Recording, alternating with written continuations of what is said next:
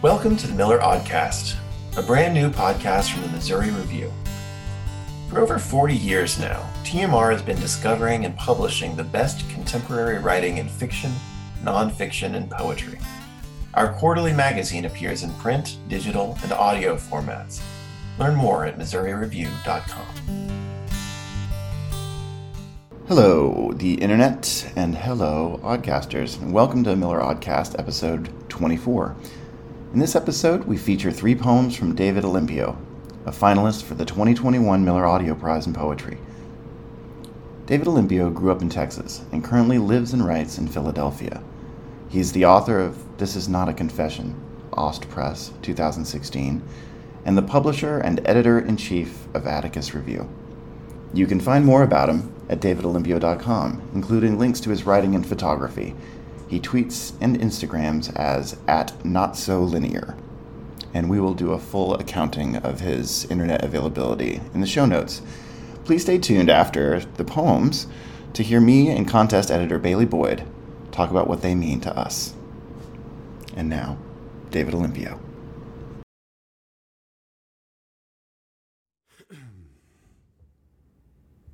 Only the kind of dead where you've lost something. I am not okay, but I think I was at one point okay, or at least okay, somebody who loved and was surprised by life, thought dying was a thing for suckers, was scared of monsters and wolves, but not death, neither the actual kind nor the virtual where you've lost something you thought permanent. I don't know where confidence comes from or why some men have it and others don't. Why for some it turns, disappears. I am only and have only ever been a scared boy holding an Incredible Hulk lunchbox beside a school bus stop, wanting only to like and to be liked, barely alive and dying already. Or needs to be dead, says Moses, for the rest of us to survive. He doesn't believe in happiness, Moses, or comfort, or the type of love that makes men weep. He believes love, was only created by men to sell cars and holidays and television sets. You ask me why I'm here, and I say only to fuck and be fucked, and besides, I had to see you. I don't know anything except that, or where else to be. All I am is disconnect and discontent and loss, says Moses, to nobody through his charm and his smoke. My upstairs neighbor enjoys yoga and frisbee golf on Sunday mornings, and God, I wish I saw what he sees when he looks out his apartment window directly above mine. I can't kill or build or even fuck, and I am not myself any longer or ever been. Just here, wanting to hold the moon for every woman who finds me only curled and naked and useless, my hands bloody from punching mirrors, creating broken reflections of the man I once thought I could be.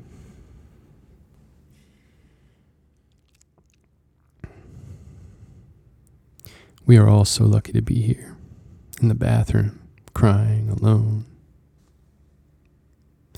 Sometimes my dad would call my mom Bets, short for Betsy, and in my recollection of those times, that intonation was an invocation of a kind of shade, or cloud, or weight.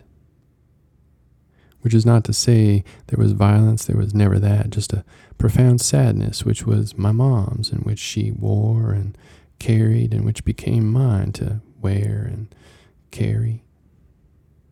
I don't know whose sadness came before hers, the one that we inherited.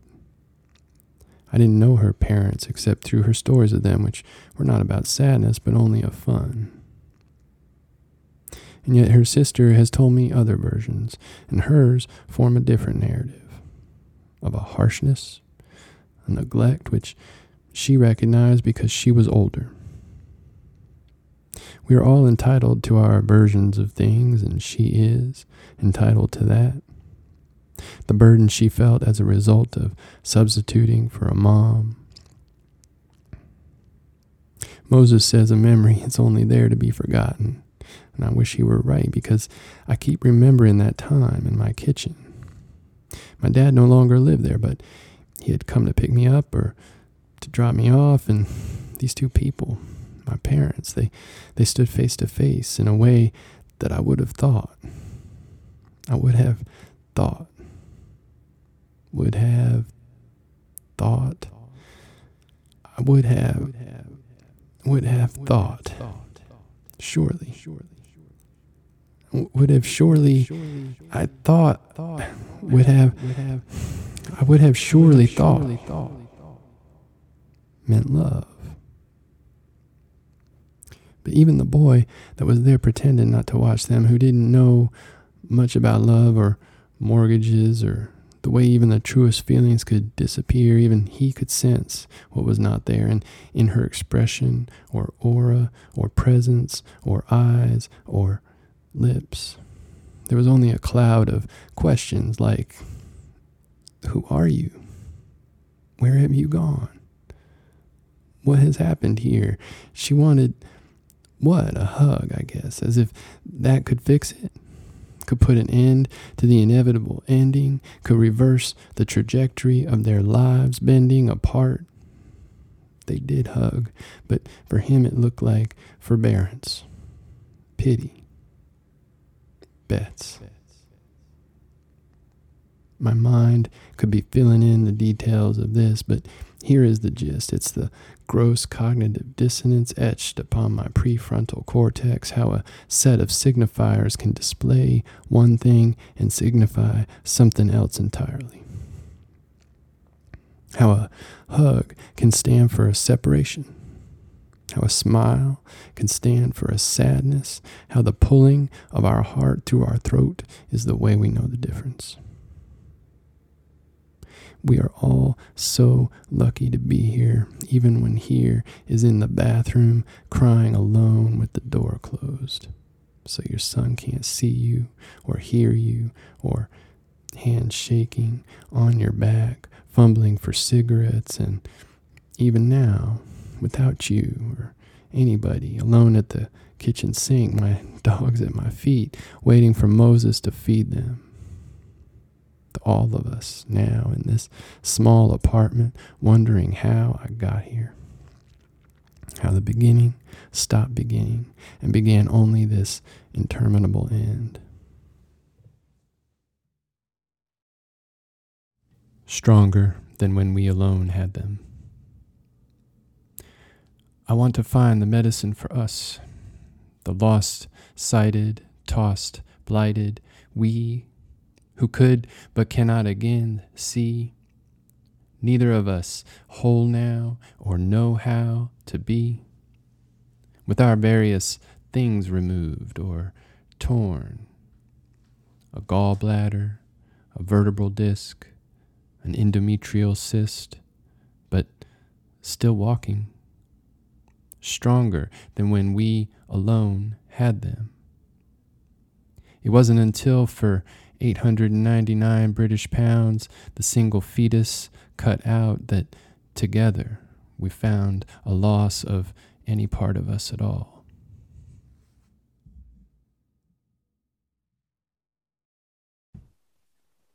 Hello, Oddcasters. Back again with Bailey Boyd to talk about 3 poems from David Olimpio. And where to start? I mean, these 3 poems are possessed of a kind of remarkable gravitas in their exploration of different forms of masculinity and different forms of suffering. Bailey, you and I were talking earlier, and you had some interesting insights as far as somebody who's coming to the speaker of these poems and to their substance as someone who's kind of on the outside looking in. Yeah, that's right. That's one of the many reasons that I really appreciated and admired these poems. I felt like, to me, being that I do identify as female and as a somebody who is kind of occupying a feminine space a lot of times, that I didn't have access to some of the moments that these poems were speaking about, but the poems let me experience those moments. First, kind of as a child, kind of making sense of these different gendered constructions, and then later as an adult male who's also looking at these kind of constructions and these moments and family and domesticity, which I felt like I was able to really kind of go with the speaker in these three poems, and kind of watch these moments unfold, and also watch that understanding unfold as well, which I really appreciated too. And so I really so appreciated the different layers and the different understandings that we get throughout, and particularly in that second poem, which is the longest of the three, and so many different perspectives are being brought into the conversation there. And so yeah, I really admired these poems for their insight and for how they let me experience that evolving understanding throughout these different themes of domesticity and masculinity and love and family, really. There's a lot of sadness that's made mention of in the poems. And what I found particularly moving and compelling was the ways in which, although those forms are there, the kind of the expectations of a certain form of masculinity and the relegation of a kind of outward suffering or sadness to the figure of the mother. I think that what the speaker is able to navigate there and kind of gain access to, but is the ways in which, although there are expectations of masculinity that are set out for him, both in the figure of just in the culture at large, but also in the figure of his own father, in as much as we experience a kind of stoic like diffidence, he's kind of cast that off. There's the image in the first poem of the shattered mirror and all of the men that he might have been. And that's just not possible for him because he does have access on some level to an emotional reality that like he's not shaking off or kind of like burying. I thought that was really the vulnerability that's on display there is really compelling. And to still be able to marshal, I mean, there's a lot of wordplay and there's a lot of kind of like, there's a lot of music to the language that I'm always very admiring of as a poet myself, to people who can marry insight and vulnerability and emotional vulnerability to a real elegant poetic music. I agree. Yeah. I'm kind of just still thinking about everything and what you're saying. And I think that these poems invite that kind of deep pondering and sitting with things. So I guess that's kind of, I'm still doing that, I guess, even though I've listened to these many, many times. Each time there's something different to kind of think about for me and those moments and those kind of snapshots. It's a note in the cover letter here. He reveals that there's a certain amount of inspiration from the television show Mad Men. Yeah. I don't think that these aren't direct connectors, right? I think there's a tone and a mood though that kind of rhymes with that show. I think in my experience of it for sure. But I think you're really onto something when you're talking about this whole notion that's culturally kind of the moment, the idea of sitting with something. These poems are like, these poems could be the banners of a poetry that is sitting with something. They're both navigating kind of like a past, but they're very of the present in terms of how we seem to have reached a time in our culture where what we have put off thinking about is, I think a lot of us are no longer able to put off thinking about it. Yeah. Or even things that have been thought about, but then have been somehow pushed to the side, either forcibly or maybe from lack of because of necessity. Yeah. And I think you're right. These poems do sit with that, but then also do that work of okay, here's how I've been led to this point, I guess, or here's how this kind of world has been constructed, and here's how I'm looking at it from different pairs of eyes throughout. And so, yeah, doing that work of sitting with it, but also doing the work of going through it. And well, I think that that's where they take some of their power from, is that once you're not just sitting with something but naming it, there's a certain degree from which you can move on and move up, one hopes, from that. The idea of naming, if not trauma, then at least kind of like sadness, it gives the speaker, and I think by extension the audience, a little bit of agency, or at least more agency that they might previously have had over some of the forces that would kind of seek to shape them in ways that I think that are ultimately unhealthy. Yeah, I think so too. All right, Oddcasters, we're going to sit here with this some more. And as you are free to as well. But thanks for being with us, and thanks to David Olimpio for these poems.